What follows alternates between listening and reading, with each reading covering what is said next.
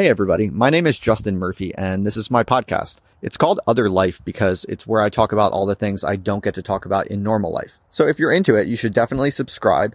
And if you'd like to talk to other people interested in what I'm interested in, or ask me questions or request future topics or guests, please just follow the link in the show notes. Finally, I just want to give a huge thanks to all the donors and patrons. I could not keep this podcast running without financial backers, so I'm very grateful. And I would just say that if you enjoy this podcast or my blog or my videos, please do consider signing up to give a little bit of money each month. It would really help me grow out this project, and it would mean a lot to me. So thanks a lot. Now on to the podcast. Over and out.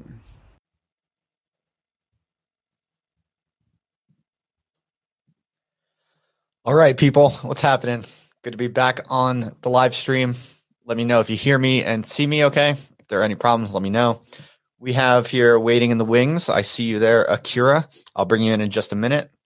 Let me warm up the crowd for just a little while. I just a few minutes ago, right before I came on here, I put up a link to the Based Mansion, which is happening. It's official. It's really happening. On February 28th in Los Angeles, I'm going to be renting a mansion, and there will be room for about 20 people. And yeah, if you want to come, there's a form to fill out on the internet. I literally just finished it, so I didn't even add it to the description here yet, but it should be the most recent tweet on my Twitter.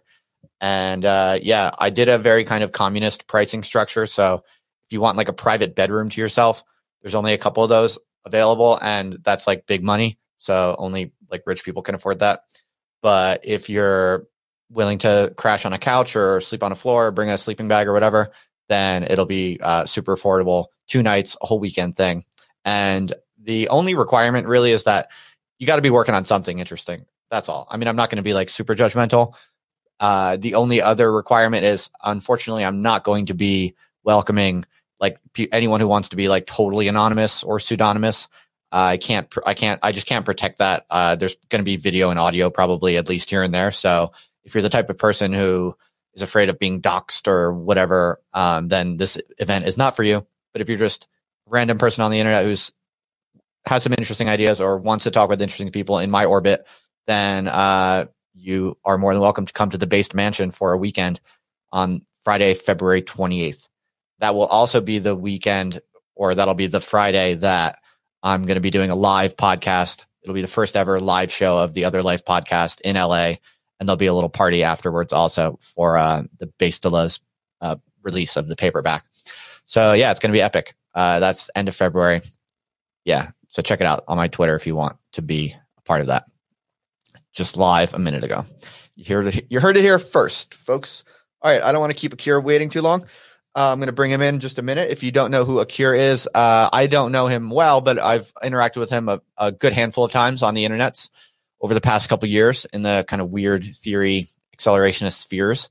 He seems like a cool dude, and we're going to learn more about him now. All I really know about him is that, well, he's kind of into accelerationism. I believe he's a Catholic-leaning man, although we can clarify that with him. And he runs or co-runs, or he can clarify that for us, but a indie music label, I think you could call it, called Love Crypt.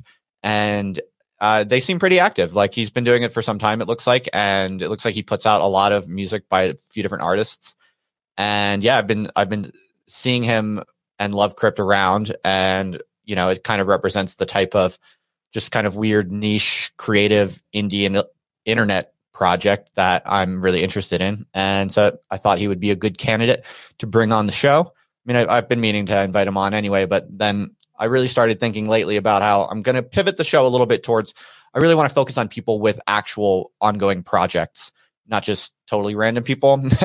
And although there'll still be a decent dose of totally random people probably.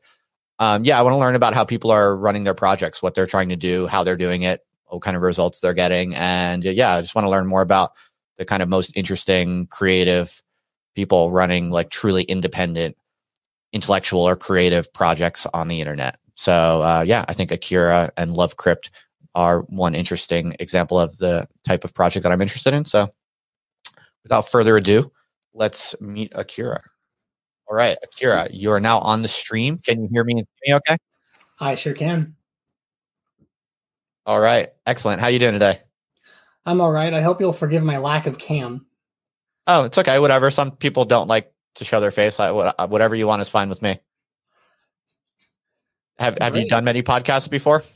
I've done a couple. For a while there, I was trying to do my own kind of group podcasts type thing where I would get a bunch of people in a group call on YouTube and stream from my YouTube account talking about various subjects, but that got kind of hard to control. Excuse me, kind of hard to control. Okay. Although I am still interested in maybe doing that, it tends to be hard to stay focused. I like make it worthwhile for the listener, because if you have like 6 or 8 guys who are all in there just like talking, then that's like every podcast. And right. I notice. Anyway, enough about that. Right. Thanks for having me on.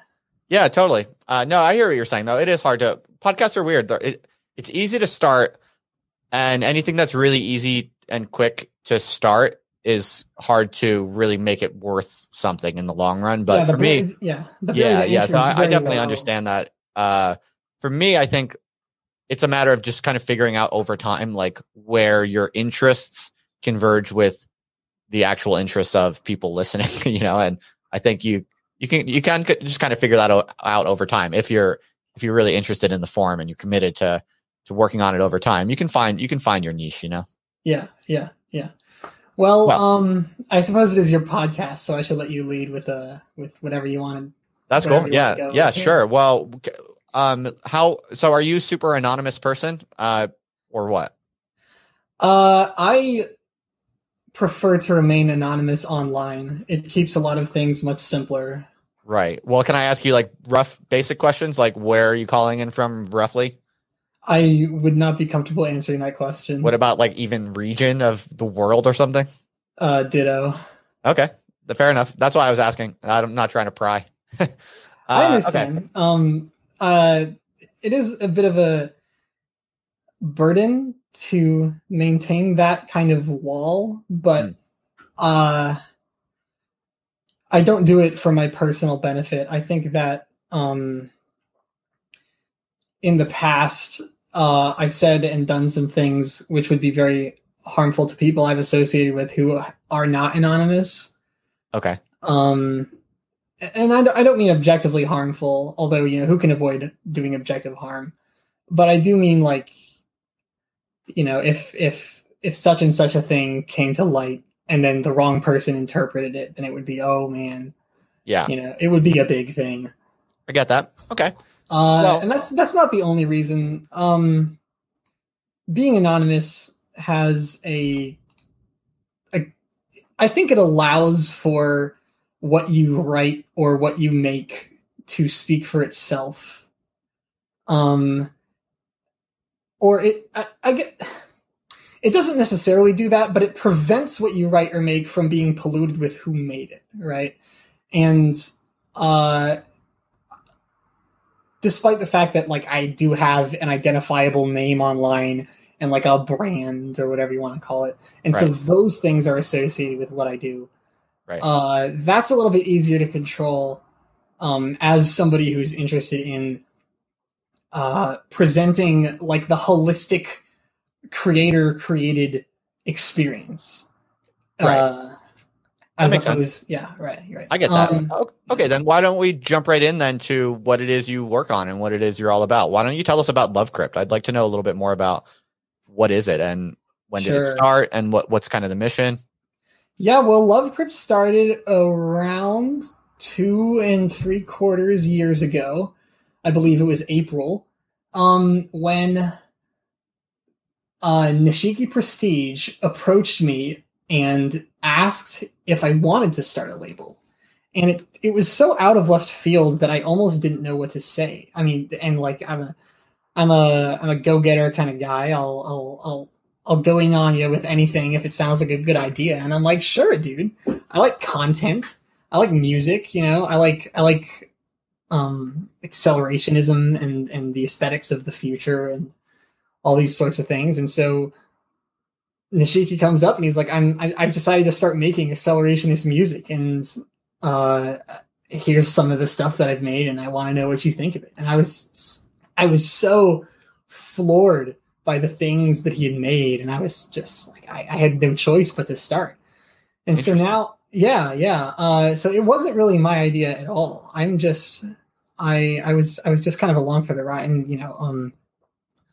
Nishiki is not in the scene anymore, and it kind of just like I got grandfathered into running this whole big project. And are you a musician yourself?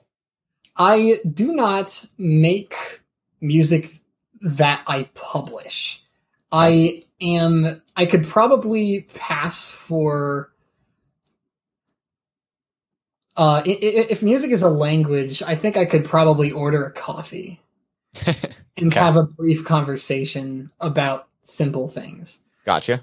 Okay. But my music education unfortunately stopped as a teenager when my family moved out of the neighborhood where I was great friends with this woman who had a house full of like 3 pianos, and she would give lessons. But then when they got expensive, she was like, "Oh, I'll keep teaching you for free anyway." And I was just so excited.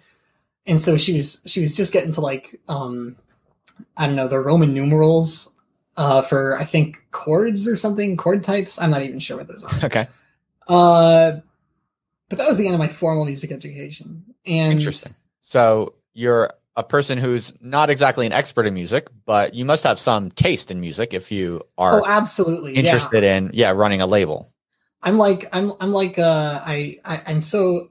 really entertained by this thing that I don't completely understand. And I don't think I'm entertained by it because I don't completely understand it. I've been kind of lacking on that. And so recently I've been trying to, make up for the lost time and learn an instrument and get right on the theory and so on, because I don't want to be a sued, right? Okay. So an indie music label that's been running on the internet for 3 years. I mean, in the internet world, in internet time, 3 years is pretty long, honestly. That's like, it's a long time. 3 years feels like impressive staying power for, this type of project. So let's break down what you're doing and how does it work? I think there are a lot of people, I talk with a lot of people who are musicians or interested in music and being more independent and creative on the internet. It'd be cool to understand kind of the anatomy of a kind of little indie startup such as your own. How many artists do you have, or have you had from the beginning to now? Okay, well, I think we have around 54 releases, and the average artist puts out, I think, 2, but we have one artist who's put out like 10.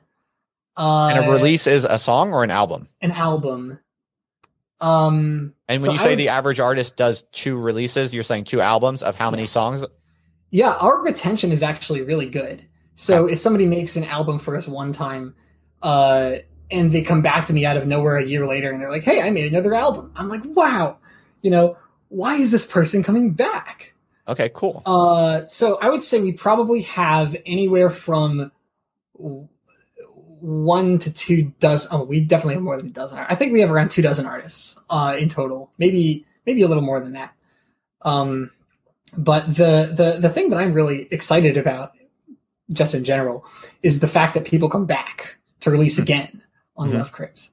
And so the way that it started out was, Nishiki gave me his album, right? And I couldn't open up with just one album. So I had to go out and kind of dig for another artist somewhere who's releasing who had music to release, right? It doesn't have to be made for Love Crypt. It doesn't even have to be recent music. It just has to be enough music to be an album that could release alongside Nishiki, right? And the first probably year and a half was probably the hardest period, because at that point Nishiki was doing a lot of this. He did much more of it than I ever did. But we were reaching out to people and saying, "Hey, this is a cool label. If you have music, you should release on this label," and giving them reasons. And so eventually I kind of got the idea that, people are putting their blood, sweat, and tears into this stuff. And we release it and it doesn't always sell a whole lot. And when it does sell, that money's just going into like the Bandcamp account and it's not going to the artist. And so pretty early on, when thankfully I was employed, I got the idea to immediately pay somebody when they sent me music to publish in accordance with how much time they had spent on that album. And so I started doing that, and people were so thankful and overjoyed to say, like, wow, like you've already paid me money. Like I thought I was going to have to wait and see if people bought it and, you know, kind of check back. And it's like, no, actually, like, you know, I value your work. So it was kind of like an advance or just a gift on your part? I consider it their due. So and you're paying, okay, so it's not related to their future sales. It's just an outright in advance payment. No. In the event that their future sales is greater than the money that I pay them, I will send them that amount too. But I don't think to date anyone has actually crossed that threshold. Okay, so then is this a project that kind of burns money? Like you spend your personal money on it to keep it going? Yes. Yes, okay. It absolutely burns money. Okay. How much? A lot? Or what are we talking? It isn't that much money that it burns. However, it is an amount that you would need a job to keep paying people with and it's not like it wouldn't make my rent difference, right? It wouldn't make it wouldn't break the bank. But I do consider it a fair payment for the amount of time that somebody spends making an album. Well, that's cool that you can do that. It's nice that you can afford to do that. I mean, have you given thought to trying to sort of rearrange things to make it profitable or at least break even? I have thought of that, but I don't want to introduce profit motive into the production of art. Okay. Time and again, I see art that is made for an audience become bad because profit motive comes into the equation. If you've ever watched a TV show that had a great first season and a great second season, and the third season was really meh, and it kept going and it got less watchable as time went on, odds are second to none that the producers got involved and they said, we need more viewers and we need more of these things and less of those things because people don't get those things. And you need to make it more relatable. And I could pull out a dozen examples, and I'm sure the audience could pull out gross more. But it's a tale as old as time. And, I pirated a lot of music in the past, and I think by now, I'm pretty close to having repaid artists in general for all of the things that I stole from them. No, that's cool though. That's cool. So how do you work? Like when you release a song, are there certain kind of marketing routines you do, or what is the system behind it all? Well, currently the system is not very good. I post it on Bandcamp and I make a tweet. When I had more time, I would upload it to other media like YouTube, SoundCloud. I'm currently in my queue is uploading all of the music that I currently have to CD Baby in order to get physical production and distribution to Amazon, Spotify, iTunes, and so on. Okay. And I had a different thing that was doing that, but it was awful. Don't use tracks with 2 X's. If any of you have heard of that and need to do what I'm doing, it's bad. It's not good. You can't code an entire distribution platform in JavaScript. So okay. There are plans to have a wider and more real distribution stack.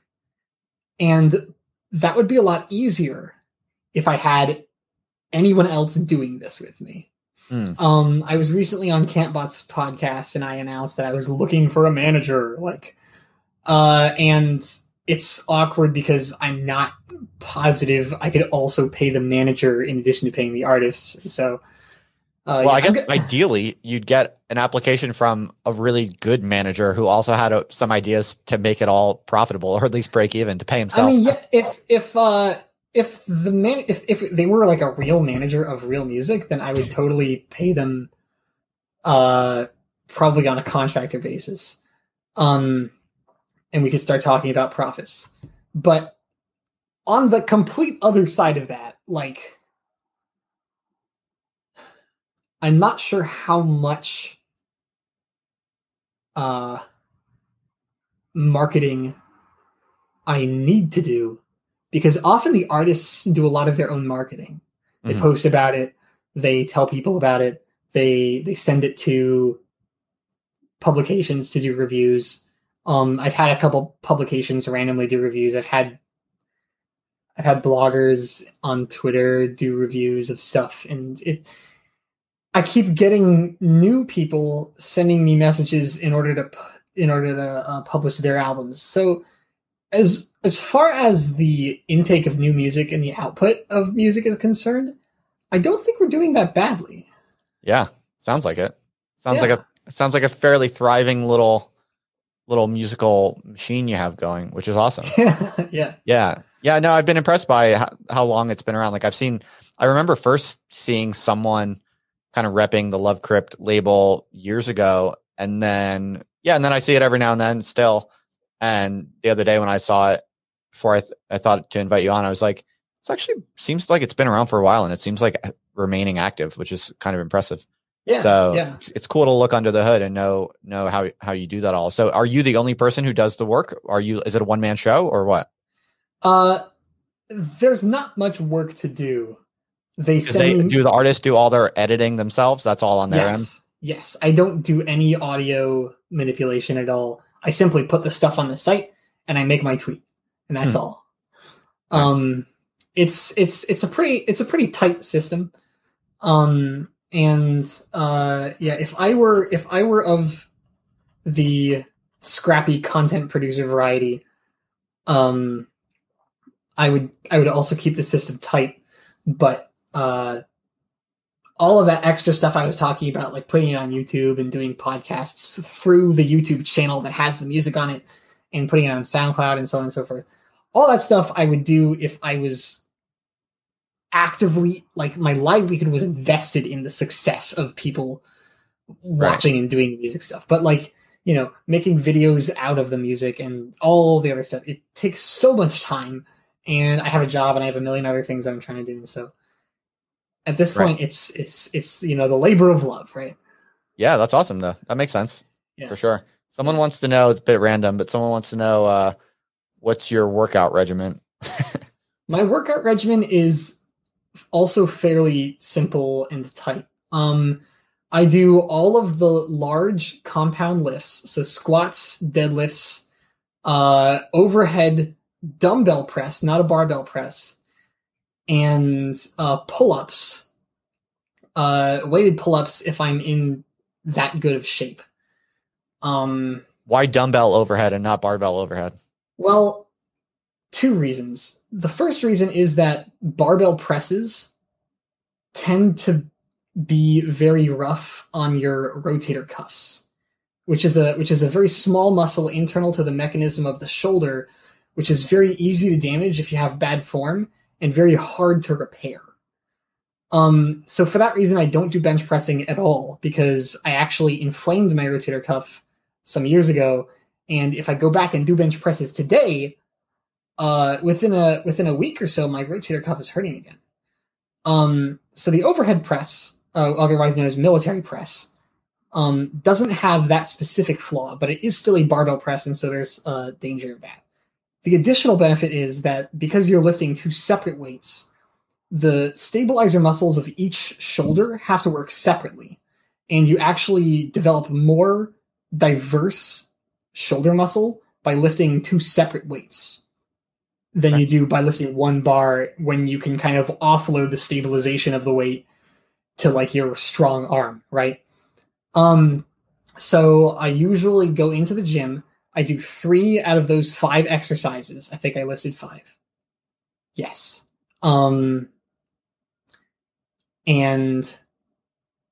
optionally a 4th and a 5th smaller, kind of more focused exercise, like a seated cable row for the back muscles that don't get worked with pull-ups, or a weighted dip for the focus on the lower pectoral. And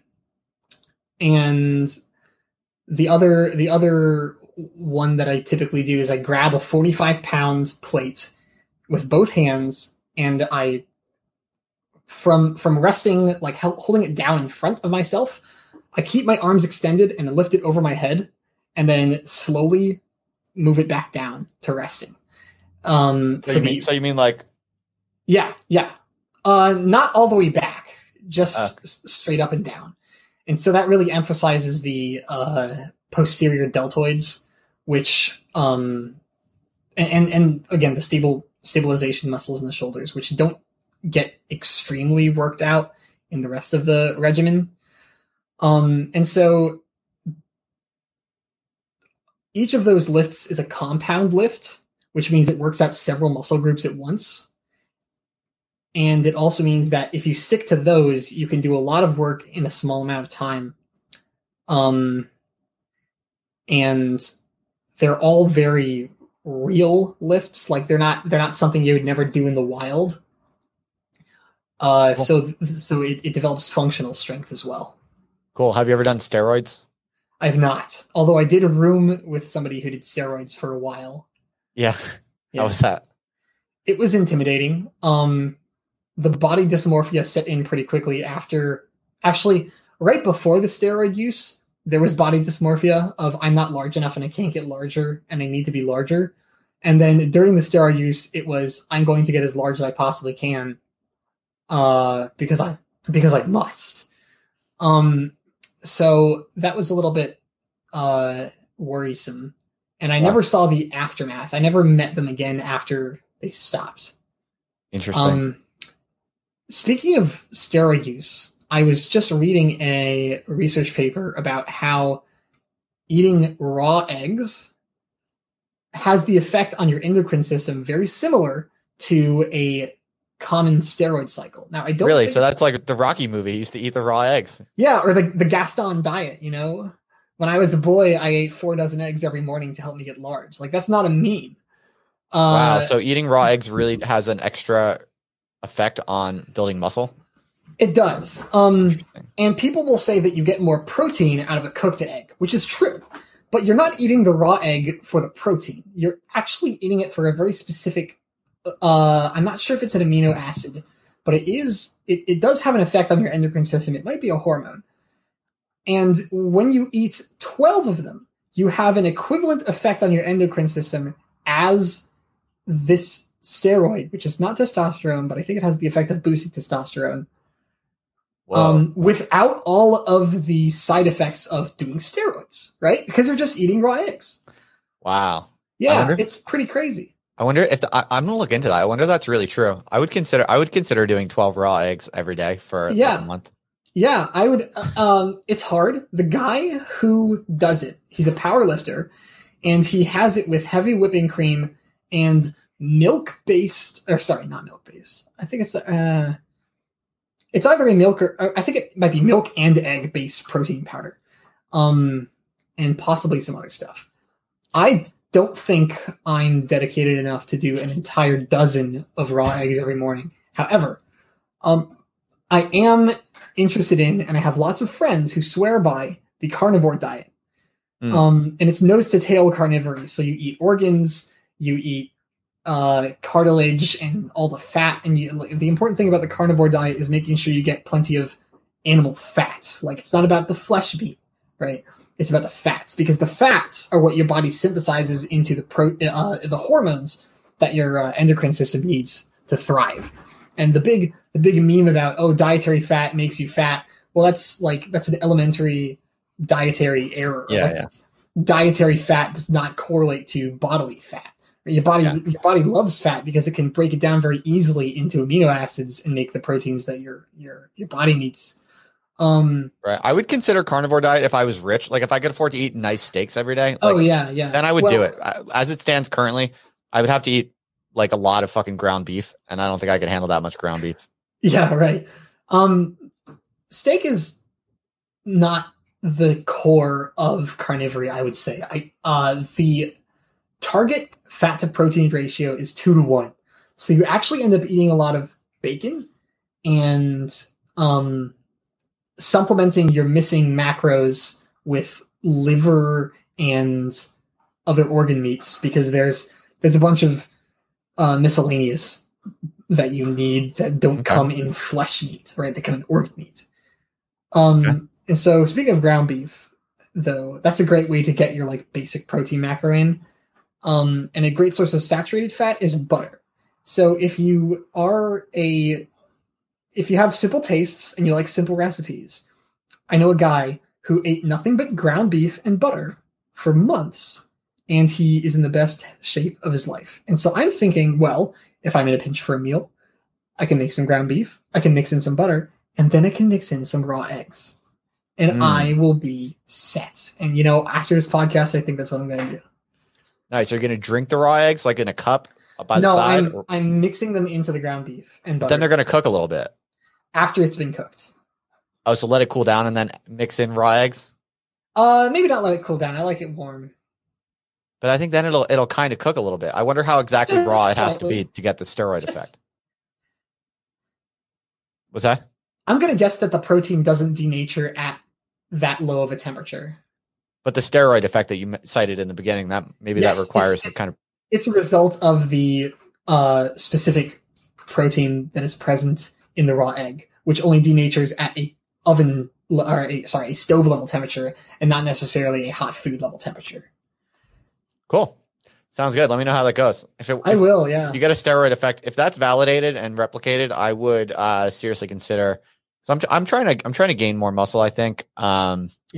But I don't know. I kind of do fear that, like, as I get older, I do fear that my testosterone is kind of decreasing. I think, like, in a way that I can like notice and feel. That's a necessary consequence of aging in men, unfortunately. Yeah. No, I know, but it's weird to kind of like notice it and observe it, and I'm kind of like, I would counteract that with something if I could, but I don't want to do the whole like. I don't want to take actual steroids. No, don't do that. They actually increase your estrogen. But the older you get, the harder it is to create new muscle tissue. So I would suggest that you get as far on the muscle train as you can while you can, because I'm kind of having the similar problem where I worked out a lot in college, but I stopped for a while and I have to get busy again, because if I don't get busy, then I've effectively made a ceiling for myself. How old are you? I'm not going to answer that question. Like 30s or 40s? I'm not going to answer that question. Wow, dude. I think you're like the most rigorously anonymous person I've yet talked with. It's a simple set of rules. No, actually, Zero HP Lovecraft was even more so, because he used like a voiceover technique. Oh yeah, I couldn't find a good voiceover that I liked, so I had to settle. It's okay. I think I think you'll be fine. Cool. So, all right. So let's go back to the music then, and or kind of your larger interests. Although that was a very worthwhile tangent on physical fitness. Thank you for that. Right. Hey, whatever the people want to know, I will ask. Yeah, I'm free to take any questions from the audience. Yeah. So we'll meander somewhat randomly based on questions. But what is accelerationist music? And would you say is that how you would describe the label, or like what is the stylistic center of gravity of Love Crypt? That's how I would describe it in its inception. But I don't think that it is currently an accelerationist label, because I'm not sure that accelerationism has a coherent, I would say unqualified accelerationism has a coherent aesthetic, and I'm not sure that it even has a room for a coherent aesthetic without further definition. You know what? Real quick, a quick tangent. You just reminded me. Were you in the Slack years ago? The weird cave Twitter, Ret Twitter, Slack channel. Were you part of that or no? I wasn't very active there. But you were in it. I was present. I thought you might have been. Yeah. Okay. Yeah. You don't remember anything about that? I remember that it very quickly dissolved due to disagreements. It was pretty wild. For people who don't know what we're talking about, is you might remember Ret Twitter and then Cave Twitter. These were kind of momentary collective phenomena on Twitter a couple years back. There was a very dubious private Slack channel that contained a bunch of kind of left accelerationists and then right wing accelerationists. And it was pretty interesting. And then, like all these things always do, it kind of ended abruptly with schisms and antagonisms. It was great. It was interesting though, for sure. This is like where I met a lot of people on the internet who I currently know. It's probably when you first came on my radar, and among other people as well. Yeah. Well, I'm shocked at how merely being interested in a set of ideas has put me so prominently in this scene that I had previously thought was about producing good ideas, and having things to say about ideas. So walk us through that. When did you first kind of get on the internet in a way that got any kind of traction? Like, when did you first get a following on Twitter or wherever you did get a following? I would say I started to, I think I crossed 1K in 2017, or it might have been 2016, or late 2016. Ooh, I don't know. Yeah, I think it was late 2016. And that was just talking to people who were actually having ideas at that point, like, outsideness and friends. How would you describe your kind of personal intellectual brand? That's a very good question. Currently, it is, I would say it was a right accelerationist, with the caveat that the right accelerationist codification of concepts, beliefs, and imputations has not yet been completed by the expert on the subject, who is Insurrealist. And so he and I are in deep and constant discussion about the particulars thereof, and its final form has yet to manifest in a document, but the central tenets and postulated realities, how do I say what I'm trying to say here? The central tenets and I'll just leave it at central tenets. Are not yet a capital T thing. I think that there are lots of people who are adjacent to that, and they sympathize more with that than any other brand of accelerationism. But so are you writing something then with Insurrealist? He's writing it. I do not trust myself to write anything coherent on the subject, because everything that I wrote on the subject happened before I had my big conversion event early last year. And going back and reading it, I realized that it wasn't coherent. It didn't make sense. It was a lot of argument from aesthetics and not actual reason. Okay. That's my cat. Nice. Yeah, he's playing around. So tell us about your conversion event. Oh, it was really something else. I was talking to my friend and offering them some support in a trying time. And I knew that they were Catholic, and I was raised Catholic before I decided to leave. And so I was drawing on my knowledge of the faith that I had developed at a young age. And I was telling him something very simple. Let me just pull this up really quickly,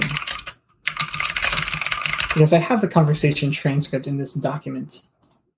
The account of my conversion. It's on Medium under Akira. Oh, cool. I never saw that. You should absolutely read it, because I spent a lot of time working on it. He was actually talking to me about a crisis of faith. And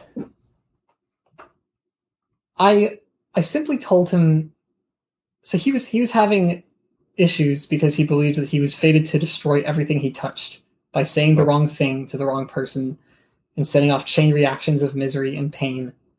And he thought that he spread bad luck, and he was considering leaving forever. And I simply told him that all things are possible through Christ, and witches, demons, and devils alike fear him and are powerless towards those in his light. He told me, "God bless you, my friend, you are right, and you are setting me right when I have been going crooked on the path." And I told him, because I believed that I was playing a part, and in that part that I was playing, the message that I was telling him had come from God and not me. So I told him, I'm just relaying the message. And I look at the message that I've sent him, and I read it to myself. And I say to myself, maybe I am just relaying the message. And he reacts extremely positively. Like, that seems to have done it for him. That helped him a lot. That healed his worries. And it I don't know if it solved his crisis of faith, but in that moment, it assuaged his worries about his faith. And that was so effective.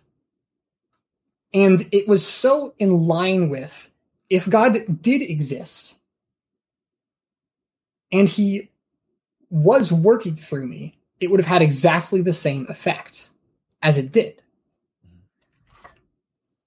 And I realized that I had only relayed the message that he needed to hear from some greater intelligence that was working through me in that moment. And so when I realized that, I also realized as a result that, and this is all covered in the article that I wrote, because I was trying to explain this like instantaneous realization of like 6 or 7 different huge cataclysmic truths, right? Everything that I had been interested in and researching and trying to do on my own for years as an adult who made his own decisions about what to research and what to do. And all of that stuff was related to everything else in that category, not through my interest in those things, but through God. Fractals, sophisticated mathematics, physics, evolution, biology,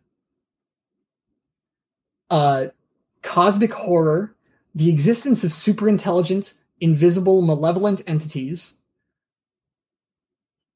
the mysteries of the universe that seemingly have no answer because of the like the halting problem, the incompleteness theorem, these fundamental boundaries on physics and mathematics that I was really interested in figuring out, like order.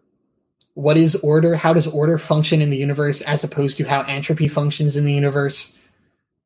The single common axle around which all of these complex mechanisms rotated was God, their origin in God.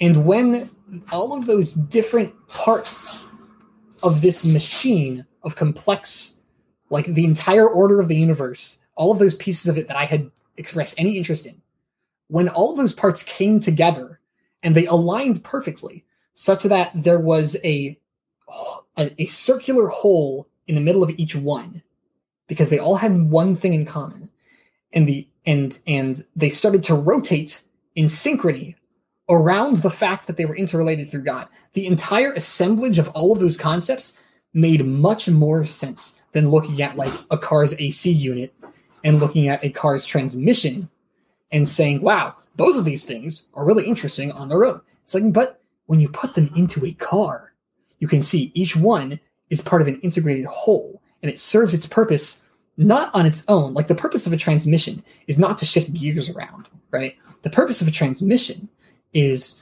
to allow a car to input different amounts of gear speed into a rotating axle with the same amount of energy.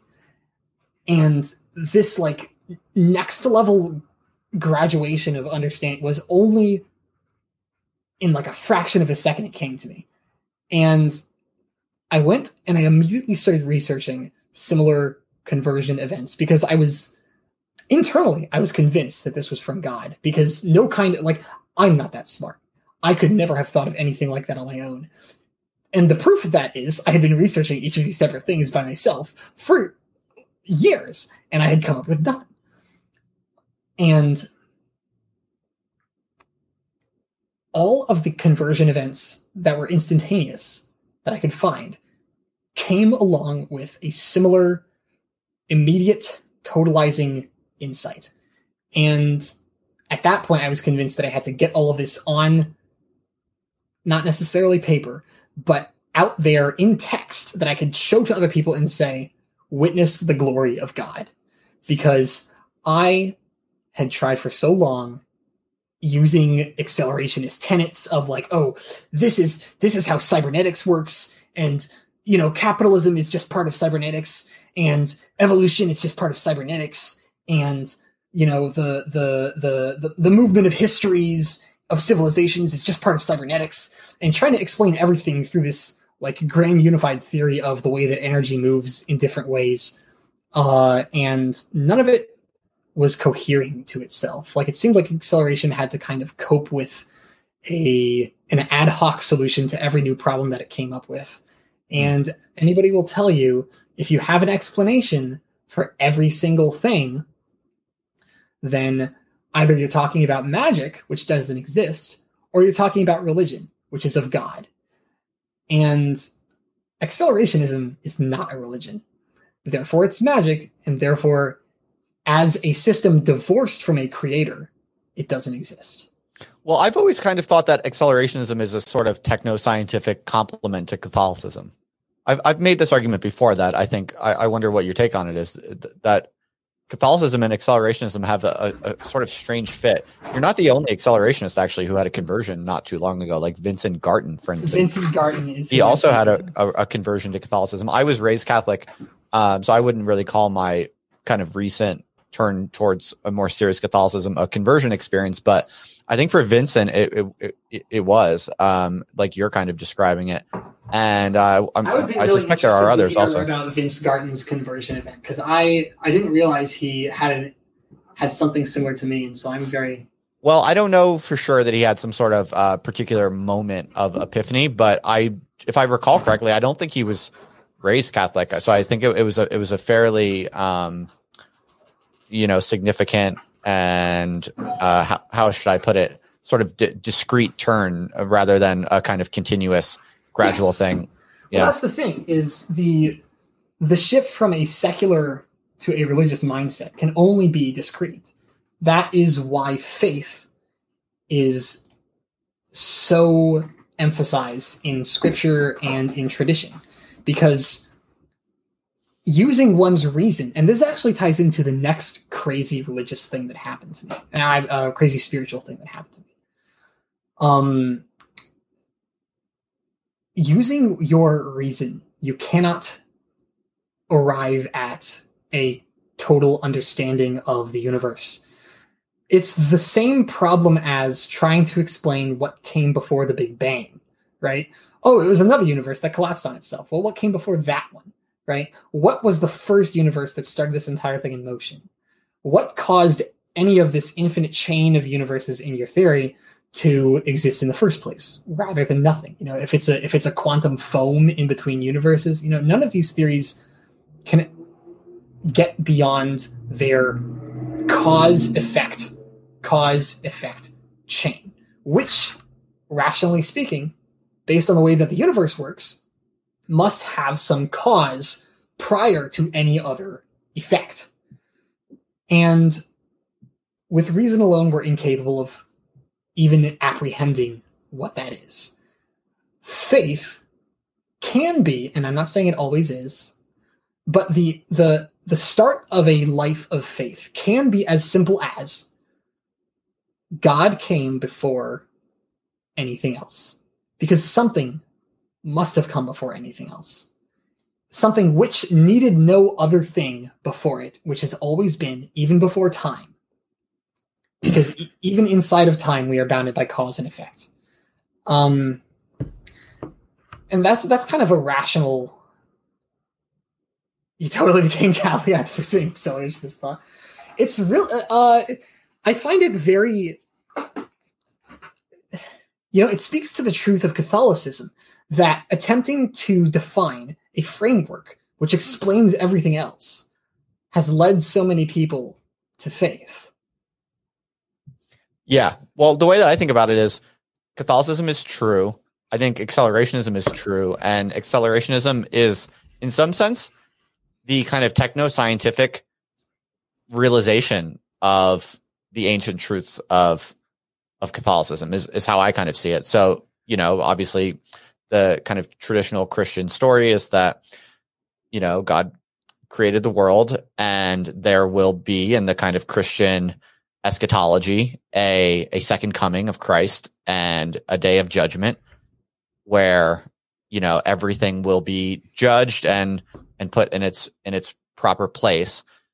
And I kind of see the ideas around superintelligence and increasing AI and these sort of memes as essentially a techno-scientific confrontation with the second coming, essentially. Like we are now, it's rationalists and scientifically sophisticated people who are realizing that actually all of these human affairs, this kind of capitalist machine that humanity has compromised with, right? The Faustian bargain, to use another kind of Christian register.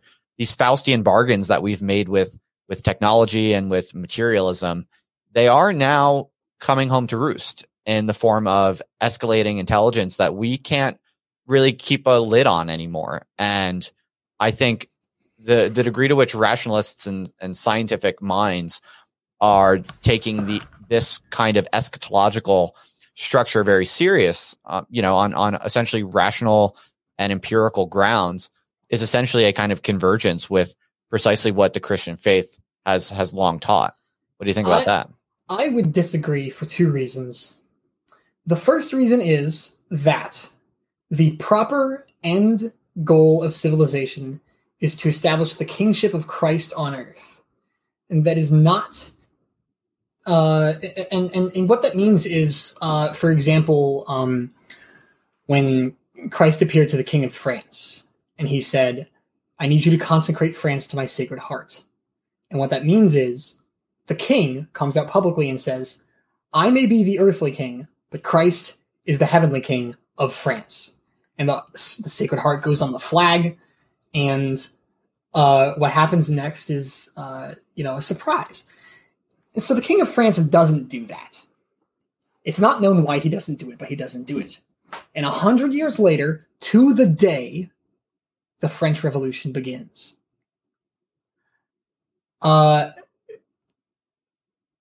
Peru was consecrated to the Sacred Heart.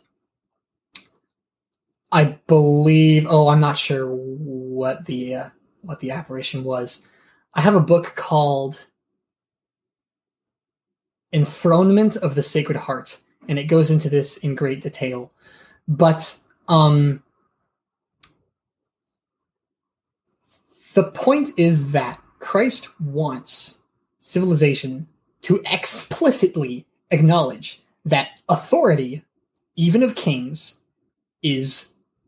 has its genesis in the authority of God. And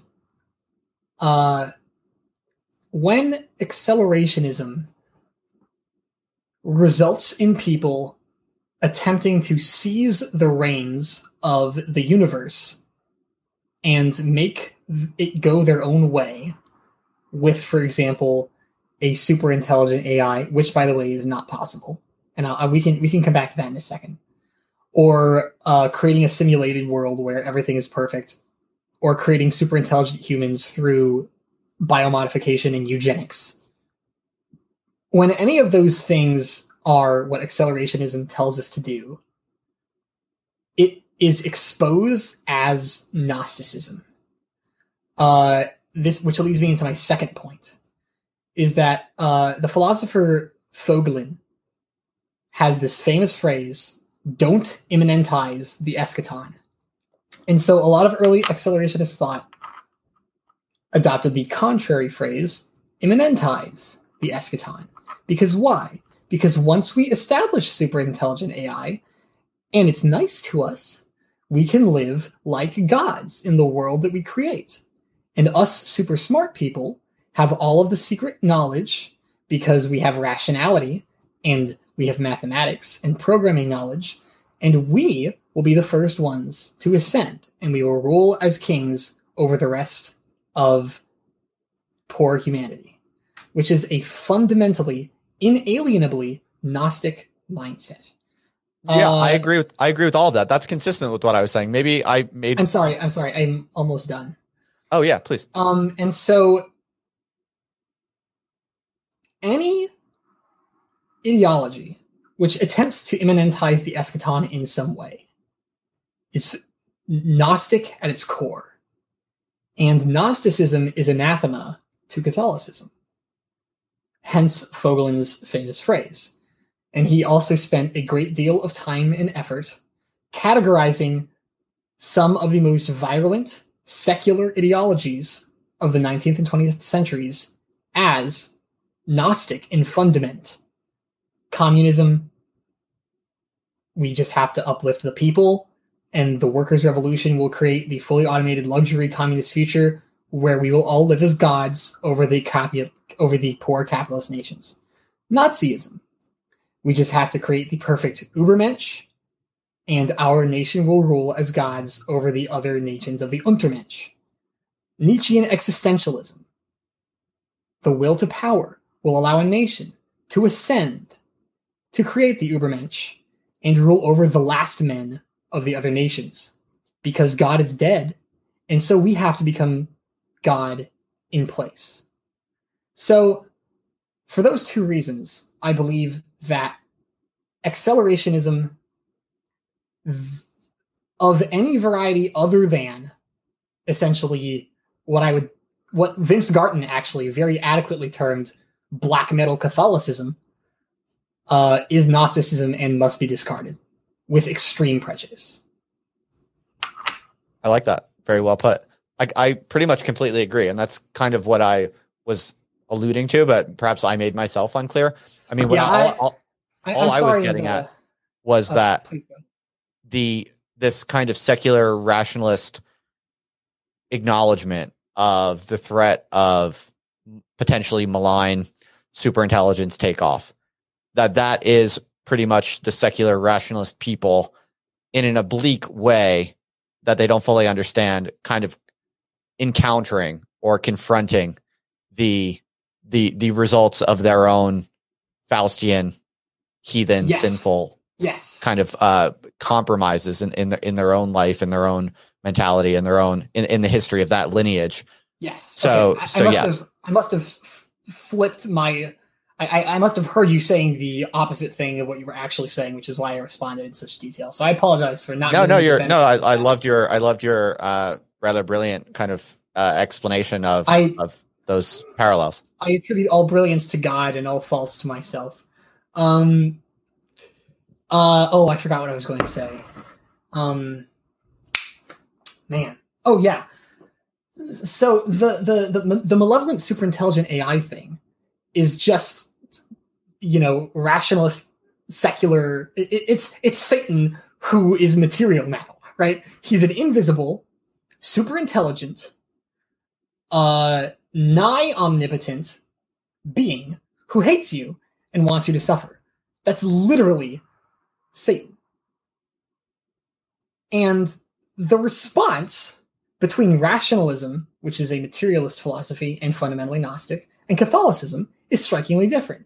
Rationalists will say, oh, well, in the vast majority of futures, we don't manage to defeat Satan, so we're just screwed, and we need to work on the small number of futures where we aren't in order to, create the new world where we're gods and rule over people, right? And the Catholic view is, well, in the end, Satan lost at the start. his prideful denial of the source of all goodness and truth has damned him to an eternity of suffering. And so, in a sense, he has already lost. And all of the evil works that he attempts in the world are just cope, right? Bringing other people down to suffer with him because he can't take it back. And so it's like the difference between a black pill and a white pill, you know? Without faith, you're doomed to black pill until you die. Because the superintelligence is never going to appear. There's nothing waiting for you after death, and everything you do is pointless anyway, because entropy will destroy everything you love. So what's the appropriate Catholic attitude towards intelligence and the future of intelligence, in particular machine intelligence? I'm really glad you brought that up, because just yesterday, I think, or maybe it was the day before yesterday, I had this thought, which was that no matter how smart you are, you can't be smart enough to completely understand yourself and figure out what all of your shortcomings are. So a small child can burn themselves on a stove and they'll feel pain, but they won't necessarily understand that they felt pain because they didn't understand the stove, and they need to be more careful about things they don't understand. An adult who is burned in a similar way by something more complicated, say they're in a foreign country and they miss a bus because the schedule is written in a specific way that's not what they're used to, they would say to themselves, oh, okay, not only was I wrong about bus schedules in this country, but I was wrong about a lot of the infrastructure that runs this country. And so whenever I'm interacting with this country's infrastructure, I need to double check that I know how it works. And as you move up, as the person that you're talking about theoretically gains intelligence, the mistakes that they make will become more complex, harder to understand for people who are less intelligent, but they will never go away, because no intelligence can transcend the boundaries, the finitude, like the limit on its own intelligence, unless it is actually infinite, in which case the only infinitely intelligent thing that is possible is an unbounded intelligence, unbounded in time and unbounded in space, which as we established previously is God. Right. So you can make the argument, though, that there is a kind of a positive ethical injunction almost to develop intelligence further and further as a kind of getting closer to God, not necessarily in an arrogant way, not like a Tower of Babel kind of way, but right. One can say precisely because we have this calling to imitate Christ and to do our best to kind of emulate, the best possible form of ourselves, kind of in the image of God. We are therefore kind of ethically called to increase intelligence. And right or no? I agree in a very narrow sense. We are called to increase the intelligence in the most efficient way that we can, with the most reliable way that we can. And that is why God instituted the sacrament of marriage. Because no human invention will ever possess a soul. And I contend that much of the quote-unquote intelligence that we see in computers these days is a lot more similar to the Grand Canyon than it is to a human brain. And I'll explain that in a second. But the single act of creating a child and raising it with a moral understanding and a spiritual understanding will create more intelligence, not only amortized over that child's lifetime, but in that instant of conception, than any other human effort in the entirety of the rest of time. Because I believe, well, I don't believe this, but this is a fact of theology. The soul has an intellect and a will. Those are its two faculties. When At the moment of conception, the soul of the child is infused into the body. And that is pretty much the only creation of intelligence that humans are capable of. And the cultivation of the right use of that intelligence over the child's rearing and adulthood, as I've already said, will create more intelligence than any computer could ever hope to simulate, much less actually possess. Because if the intellect is a faculty of the soul, then it's actually impossible for humans to create intelligence in the image of God. We can create things that, like I said, are like the Grand Canyon. Now, why do I bring specifically the Grand Canyon up? Well, the Grand Canyon was formed when a large quantity of water flowed across a an erodible piece of ground.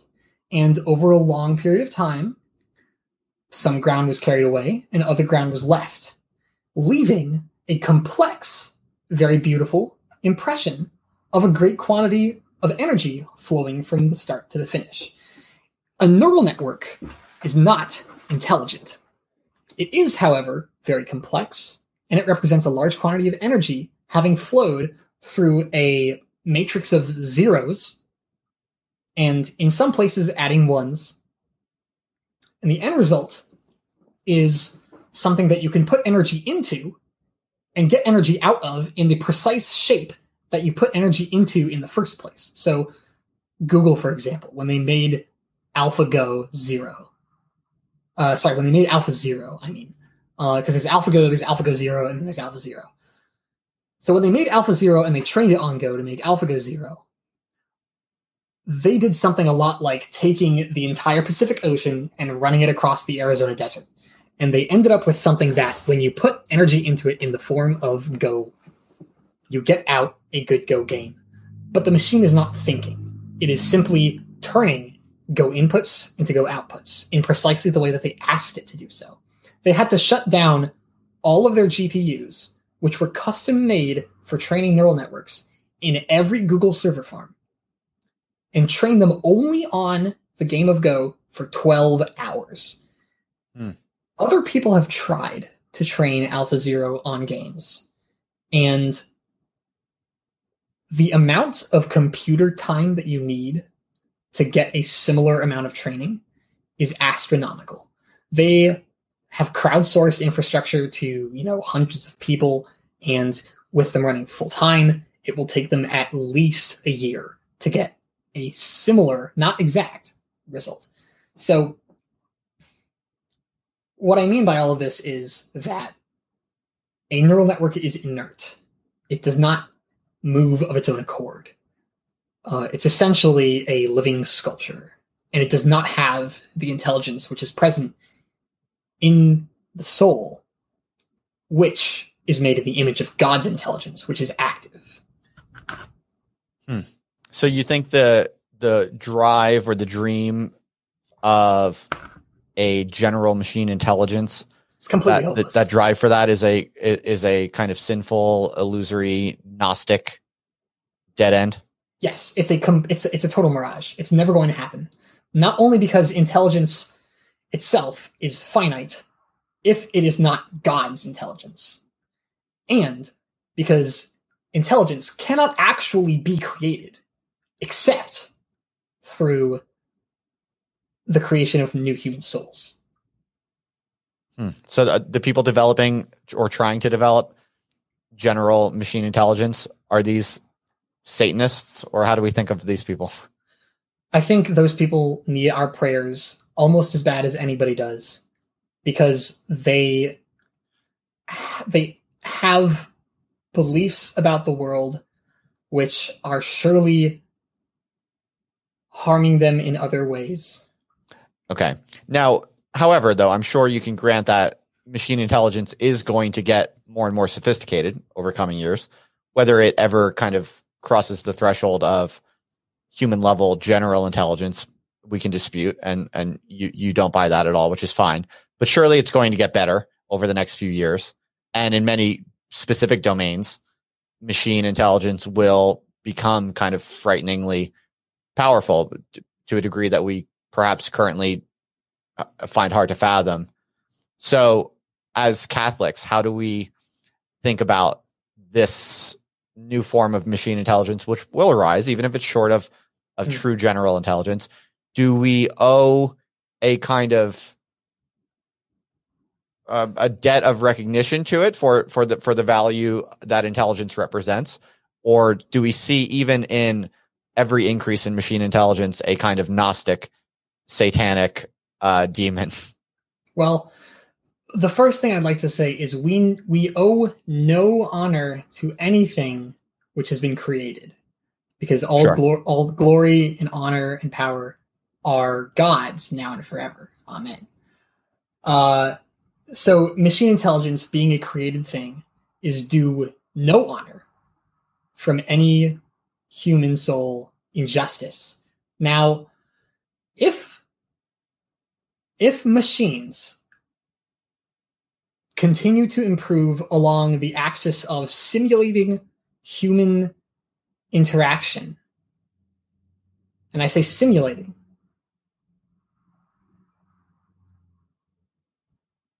I think it is important not to confuse the simulation of a thing with the thing proper. Because,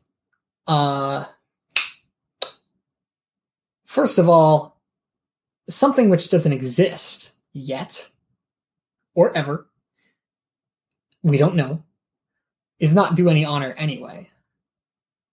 Well, okay, so hang on one second. So honor is one thing.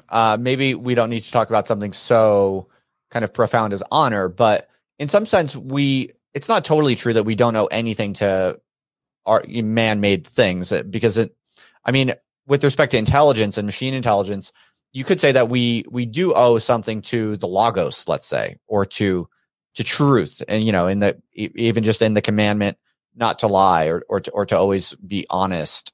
Then in some sense, machine intelligences will, in certain domains, become more powerful than we are in determining certain truths, certain limited truths about what is the case. And this is a very accelerationist theme that one almost has an ethical obligation to, whether you want to call it as kind of some of the right-wing accelerationists like to call it, or just intelligence itself.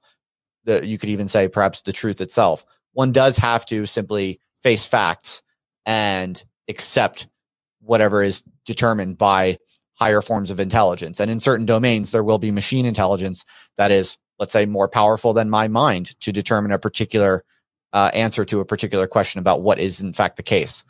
In those cases, there's a certain kind of leftist kind of instinct to say, no, that's all not true. That's all fake. We can reject what the machines say.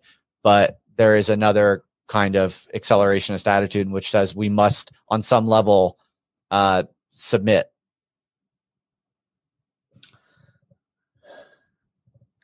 I was. Can you go over the first thing you said again? Because I got lost thinking about something. Yeah, sure. I'm trying to pose this very accelerationist question in a somewhat kind of Christian problematic. The question of how should we relate towards advancing intelligence? Advancing machine intelligence. Right. So the fact that a computer will eventually, possibly, be able to tell us like what the weather is next week, because we throw a bunch of computing power at it and we throw a bunch of simulations at it, and it produces a material fact. I guess a different example would be good because the future is not yet a fact. But let's assume we had some machine which was very powerful and it ran a bunch of calculations and produced a fact. Well, the fact that it produces is a truth about material reality, which was created by God. And so in some sense, the acknowledgement of that fact, or the production of that fact, or the discovery of that fact, if it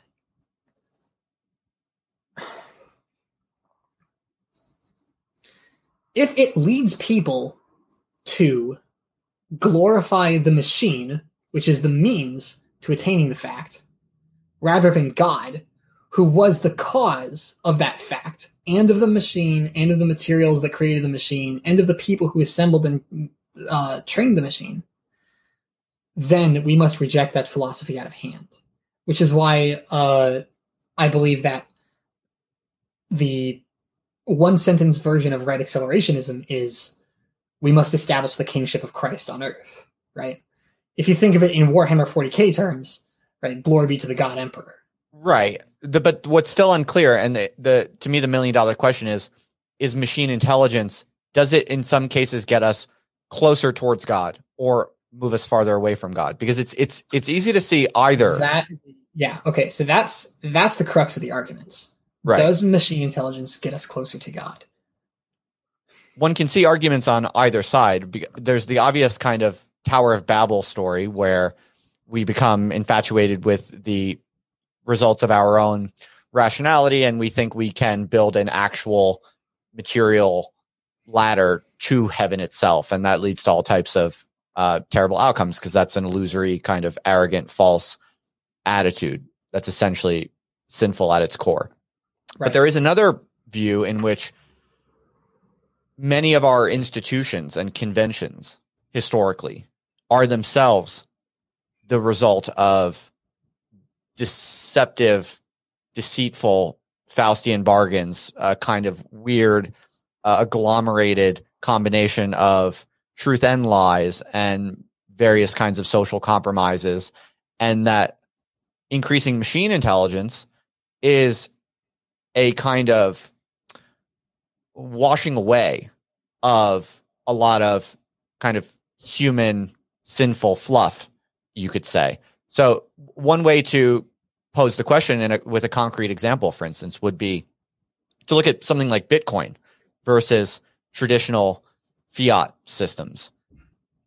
Is Bitcoin closer to God or farther away from God than a traditional fiat system? My instinct wants to say that Bitcoin is closer to God than our pre-Bitcoin fiat systems, because its consistency is more rigorous. Its kind of truth value, in some sense, is more rigorous and disciplined, and it actually contains and constrains our sinful heathen tendencies to lie and to, counterfeit. What do you think?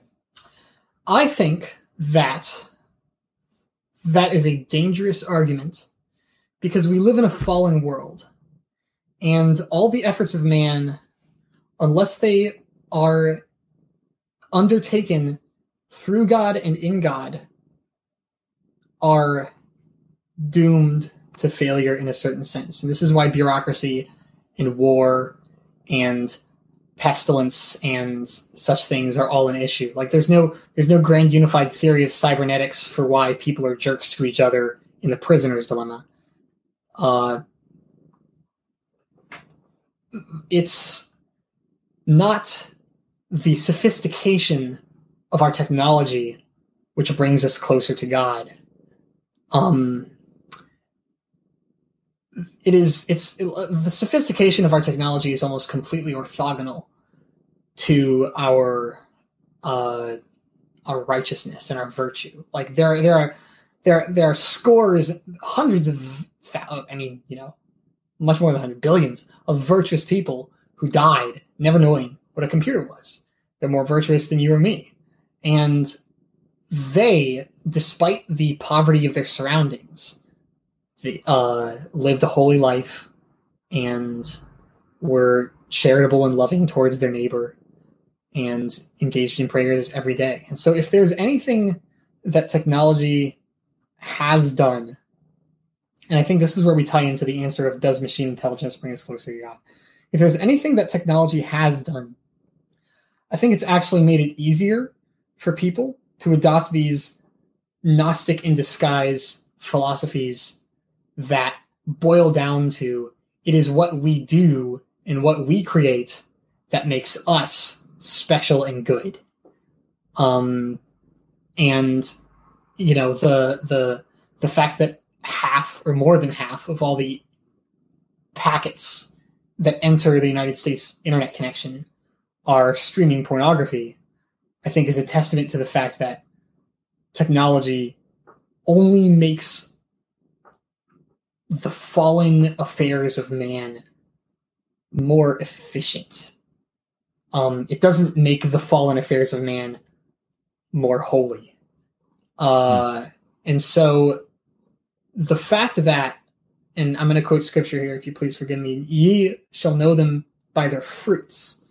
What are the people who believe in machine intelligence currently doing? And this is not a dig at any person in particular, but if I believe that the future has been captured by a malevolent AI or a benevolent AI, and the ultimate goal of civilization is to enter into this machine of hedonism, then I'm going to live like a hedonist in the now. I'm going to have utilitarian ethics. I'm not going to be accountable for any of my actions in private or my moral rectitude. I'm only going to make public gestures of charity to improve my reputation because I'm vain. I'm going to work on the problem that I see is most relevant because in my pride, I believe I have the solution to all of humanity's problems. And I have no reason to refuse any of the appetites of my flesh, whether it's pornography or food or sexual license, because it's not bad to indulge your passions because you have your passions. And if you have a thing, surely it means that you evolved to enjoy those things because they're good. And enjoyment is the only thing that matters. So I'm actually a great person because I get home and the first thing I do is I log onto the computer and download a video of some poor person being abused for my enjoyment. So that's my kind of 1-2 punch on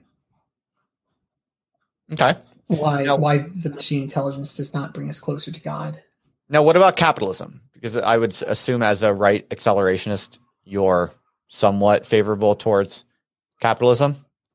But is capitalism not a kind of decentered human form of machine intelligence? When you say capitalism, do you mean specifically the economic structure of the United States? Or do you mean the generic flow of energy and value through an economy? I suppose the latter. Okay. That's good, because that's the one that I'm interested in talking about. Right accelerationism, as I see it, is most interested in the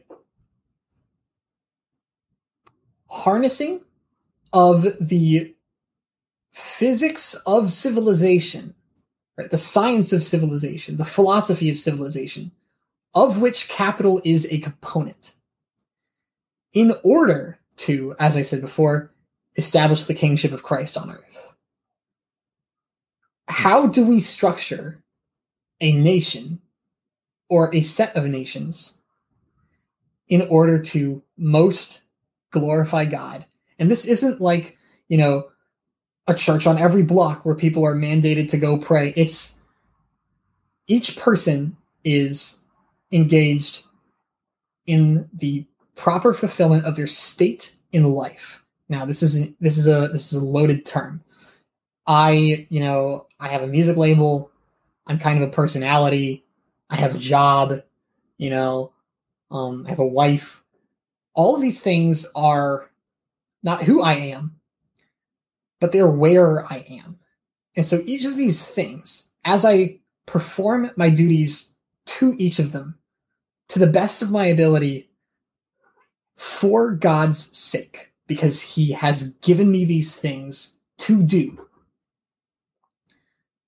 gives God the most glory. Because, on the in the 6 months before my wedding, I was thinking, I could go be a monk.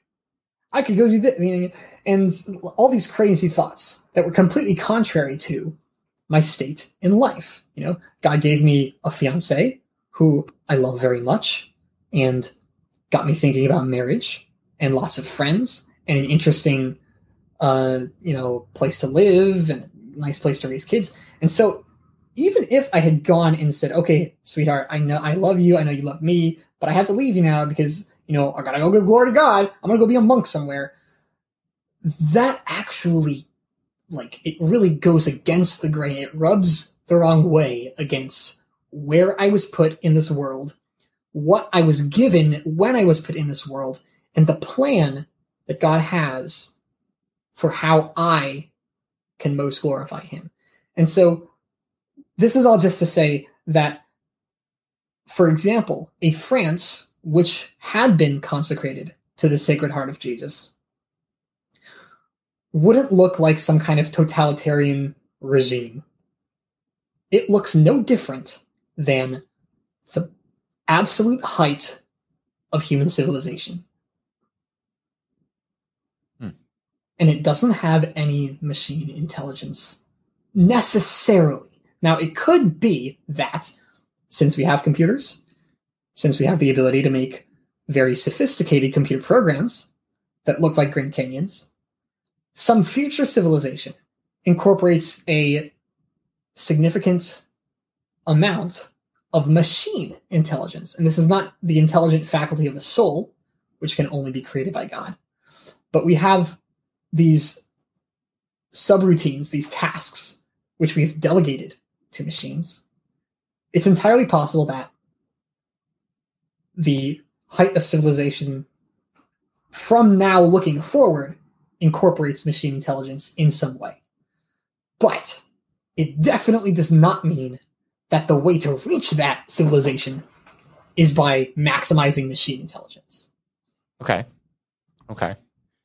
Now, do you think that a collective of Christians and Christian hackers could perhaps succeed, like secede, not succeed, from, let's say, a country such as the United States, set up a patch, if you will, somewhere in the mountains, maybe in Texas, and essentially program the kingdom of Christ on earth? The thorny issue with secession is that it takes you out of all of the networks that you currently have influence over. And this is a hard problem because a lot of people who want to change the way things are think that they can do that by leaving things and making their own things out somewhere else. And the problem that they all seem to have is that they can't get things to come to them because they weren't content to put their head down, go to their regular job, and do what God asked them to do.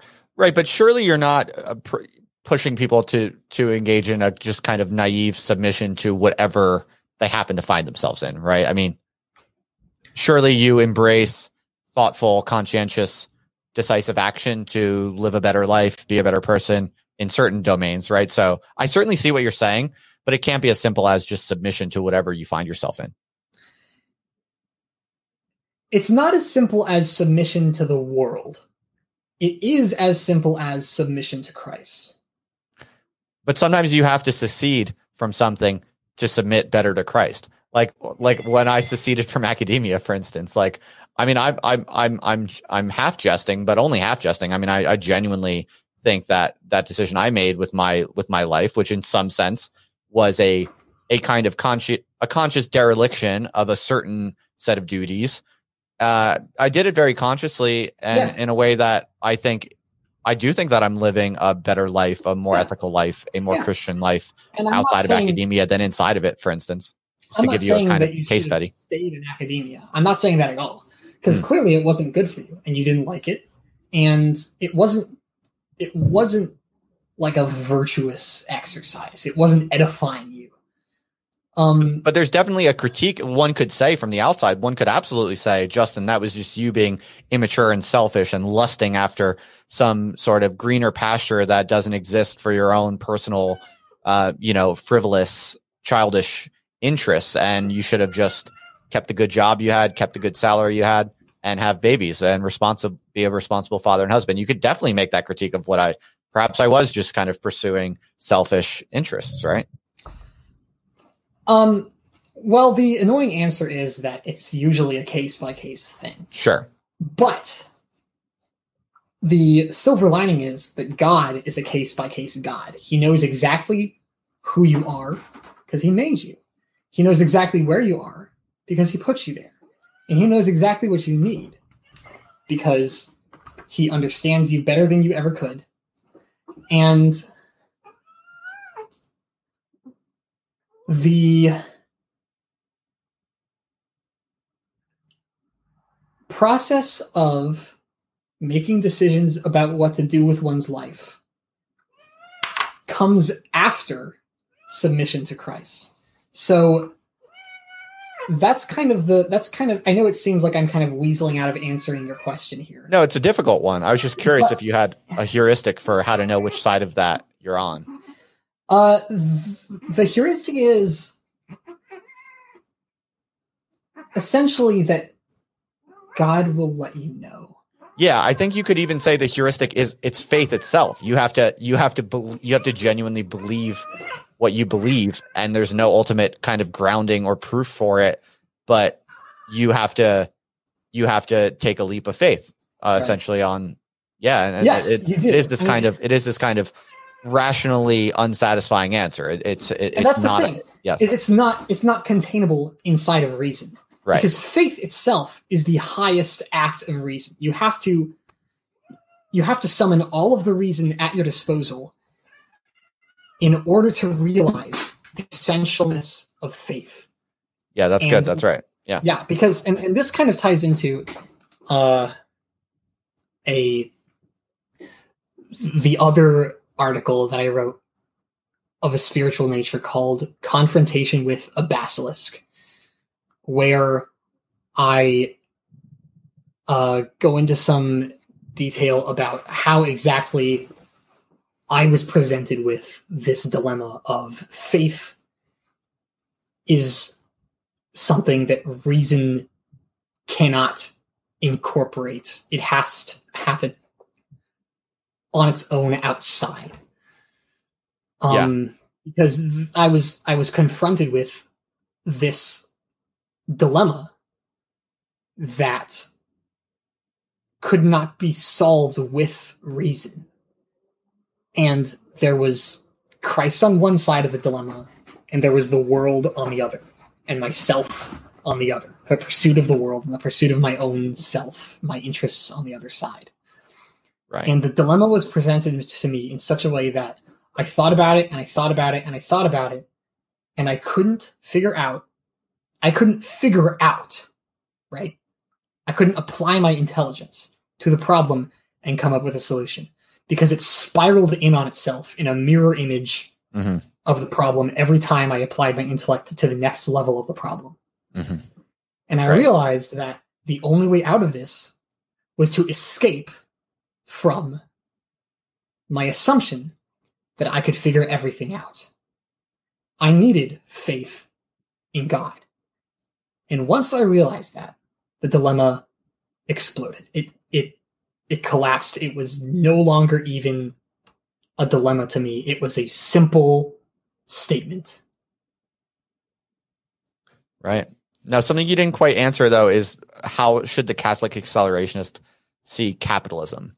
Because sure. You could see that going either way, right? Is there a kind of Christian anti-capitalist imperative to... No. Capitalism is a thing that happens when people in a large group have money and need to use it. And the way that they do those things is part of the study of capitalism. And the way that they do those things can inform the specification of our future civilization, which will not be perfect, right? Because the second coming hasn't happened yet.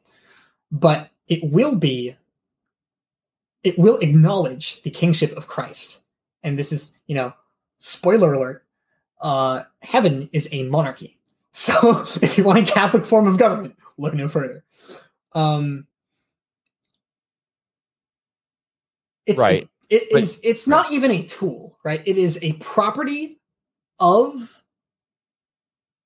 it. a network of agents with value. And studying that property of the universe that God created is useful insofar as it brings civilization closer to God. Okay. Now, though, in some sense, at a certain level of its development, at a certain stage of advanced capitalism, such as the one we have now, in a relatively free market country such as the United States, you can make a reasonable case that on some level, capitalism decides who lives and who dies at certain margins. And some people make a kind of Christian socialist argument that this is unconscionable, and that just because someone has very low human capital and is unable to earn on the market the resources they need to eat or something like that doesn't mean that that's acceptable, and that therefore any true Christian should be devoting as much effort as possible to essentially right the wrongs of the capitalist distribution.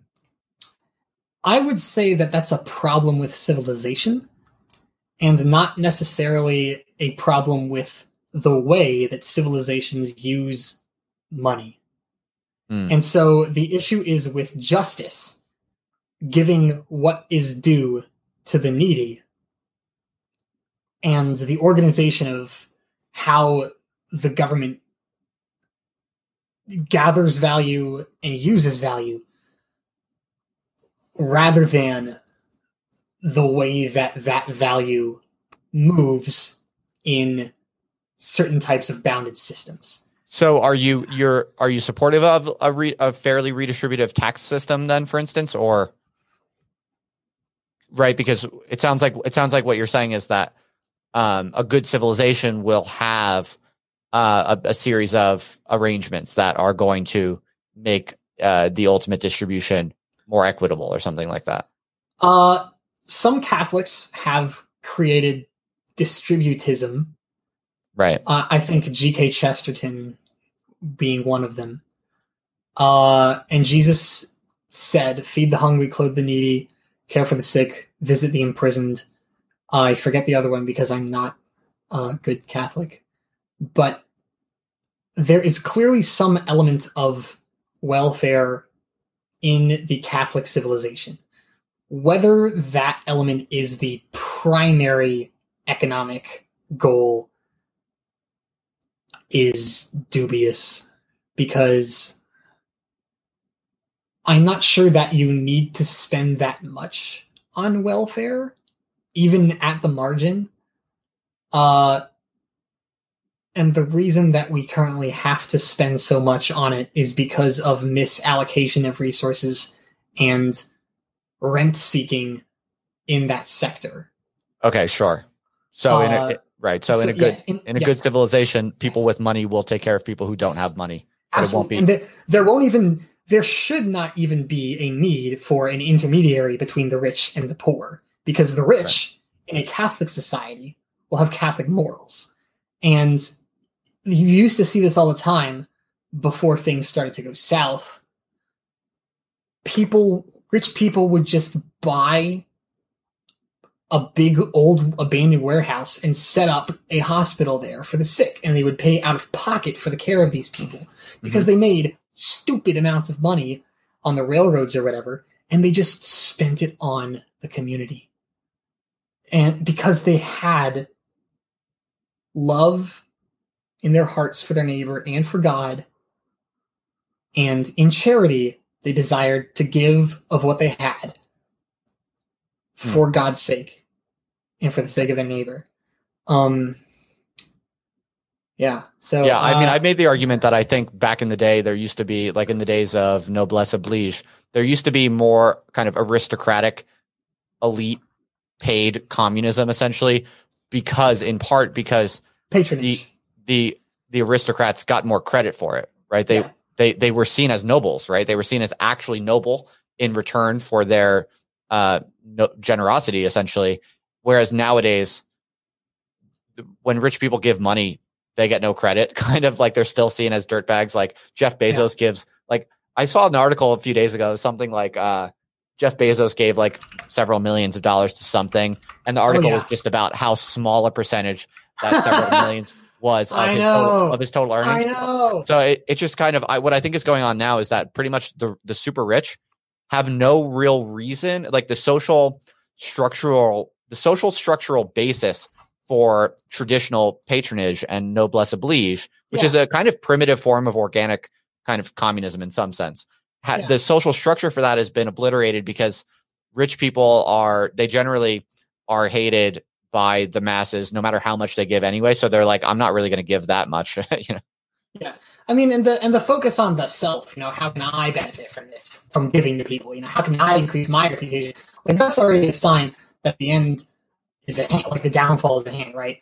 And like the whole French Revolution just put the nail in the coffin. Well, you're going to be rich. We hate you anyway. So, all you who have authority, you don't get it anymore because we don't want authority. And, it's all,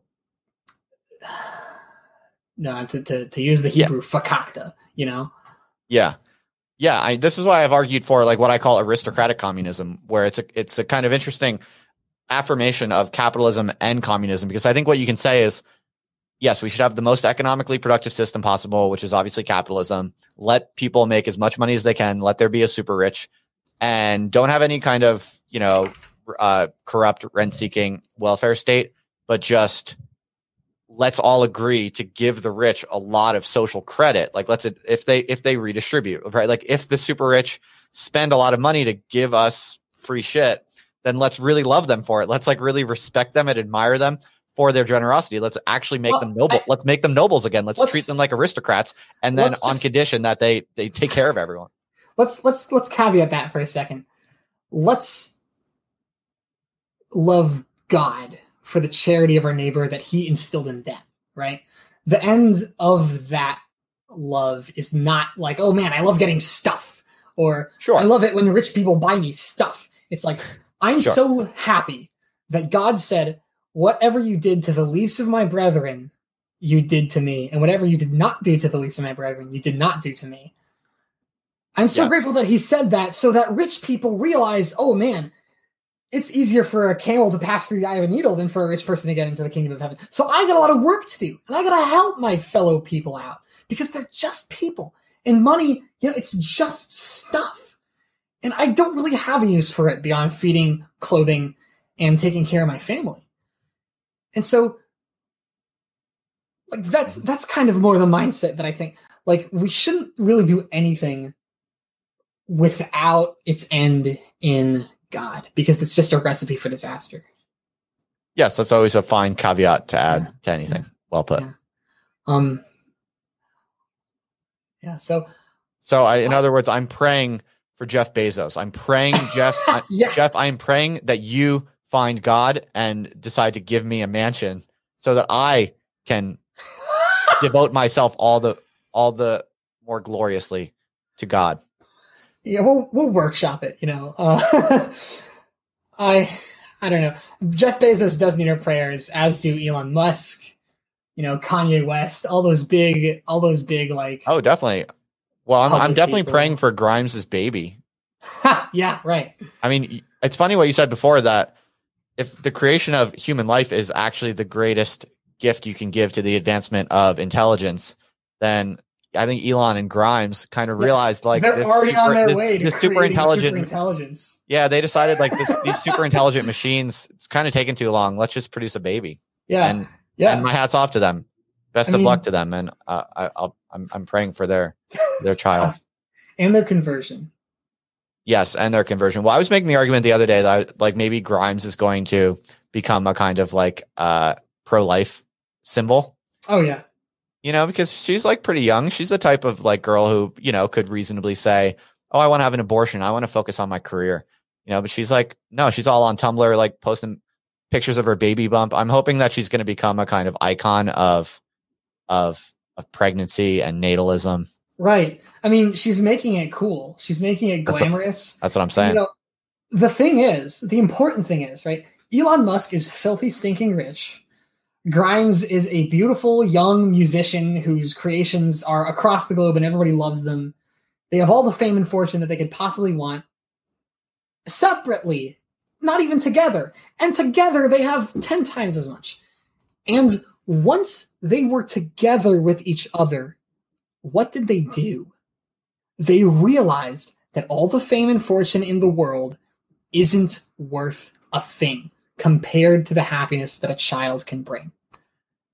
You know, when they... Or he just forgot to pull out, and here we are. I mean, she's making the child public, so I don't know how accidental it really was. No, I'm sure they came to that awakening that you described. Yeah. Absolutely. I mean, God works in mysterious ways, so maybe they'll come to this awakening after raising the child. But all of that stuff, all those material things pass away, right? Entropy, heat death of the universe, no matter what you do, it's going to go away in the end. One thing you can't ever undo is having a child. The soul will always exist. And if the child happens to pass before you do, then, you know, if they're in heaven, they're praying for you until you're up there too. And I mean, there's no more precious gift you can give to God after your own life of sacrifice than another soul in his kingdom, right? You have to people the city of God. And wow. Even if Elon Musk and Grimes haven't realized that, they have, I think, and this is just my impression, not been entirely satisfied with fame and fortune, right? They found each other. They like each other more than they like fame and fortune. And now they're having a baby. And God willing, they'll realize that that baby is worth more than money can ever buy. Beautiful thing. Yeah. Well, this was pretty deep, man. This was cool. I'm sorry to get so deep, but this is just No, it's cool. This is just what's on my mind. Sorry. It's fun. Yeah. Was there anything else that you wanted to talk about before we, I don't want to keep you too long, but was there anything else you had in mind that you wanted to kind of get on the air?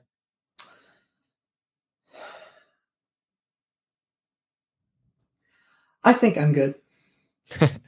Any last insights about the online music industry?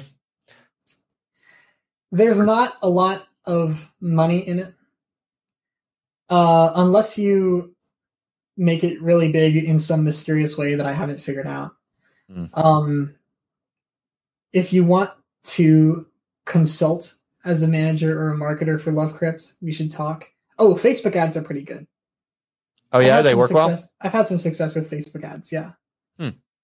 Selling what, individual tracks, or what do you sell on Facebook ads? Albums. Oh, okay. I would put up ads for albums. Interesting. How much does an album go for on your label? Most of them are pay what you want. Oh. Some artists request that I charge money. Typically, it's $3 or $4 for an EP and $7 for an album. Okay. But pay what you want. Typically, there's a set of like $1 to $5 purchases, and then there's a couple like $10 to $20 purchases. So Bandcamp claims that $4 gets you the most bang for your buck in terms of, you know, turning people away versus not. But again, I'm not interested in the profit motive because I believe that it fundamentally corrupts the art. And I don't need the money anyway. I'm just trying to give the artists their due, right? I like it. Do you have any advice for young aspiring musicians trying to carve out space for themselves on the internet? You can't do it on your own. Find a wave and ride it. If you have music, odds are 10 to 1 that I will publish it. And I will pay you nicely for it. Any style, though? Don't you have a certain kind of style? I do have a certain kind of style, but I will make a principled exception if I like it. And so the end result is if I like it, I'll publish it. I don't constrain myself to a certain style. Every album on Love Crypt either meets the criteria of style, or it meets the criteria of I like it, or it meets both. So I mean, if you want to get like a start, send it my way. My Twitter is Lovecryption, so it's LOVECRYPTION. The handle Love Crypt was taken. I recently changed it away from the hex number that it used to be. And just send me a DM and we'll talk. Cool. That's a nice offer. Anyone out there, take them up on that. All right, dude. Well, this was cool. We covered a lot of ground. It was really interesting. I think I'm good if you're good. And I'm good. Thank you so much for having me on here. I love talking to I love talking to all the people online because like everyone's so smart and they have their own perspective on stuff and they have such interesting questions to get through. And I think more people should do this with more people.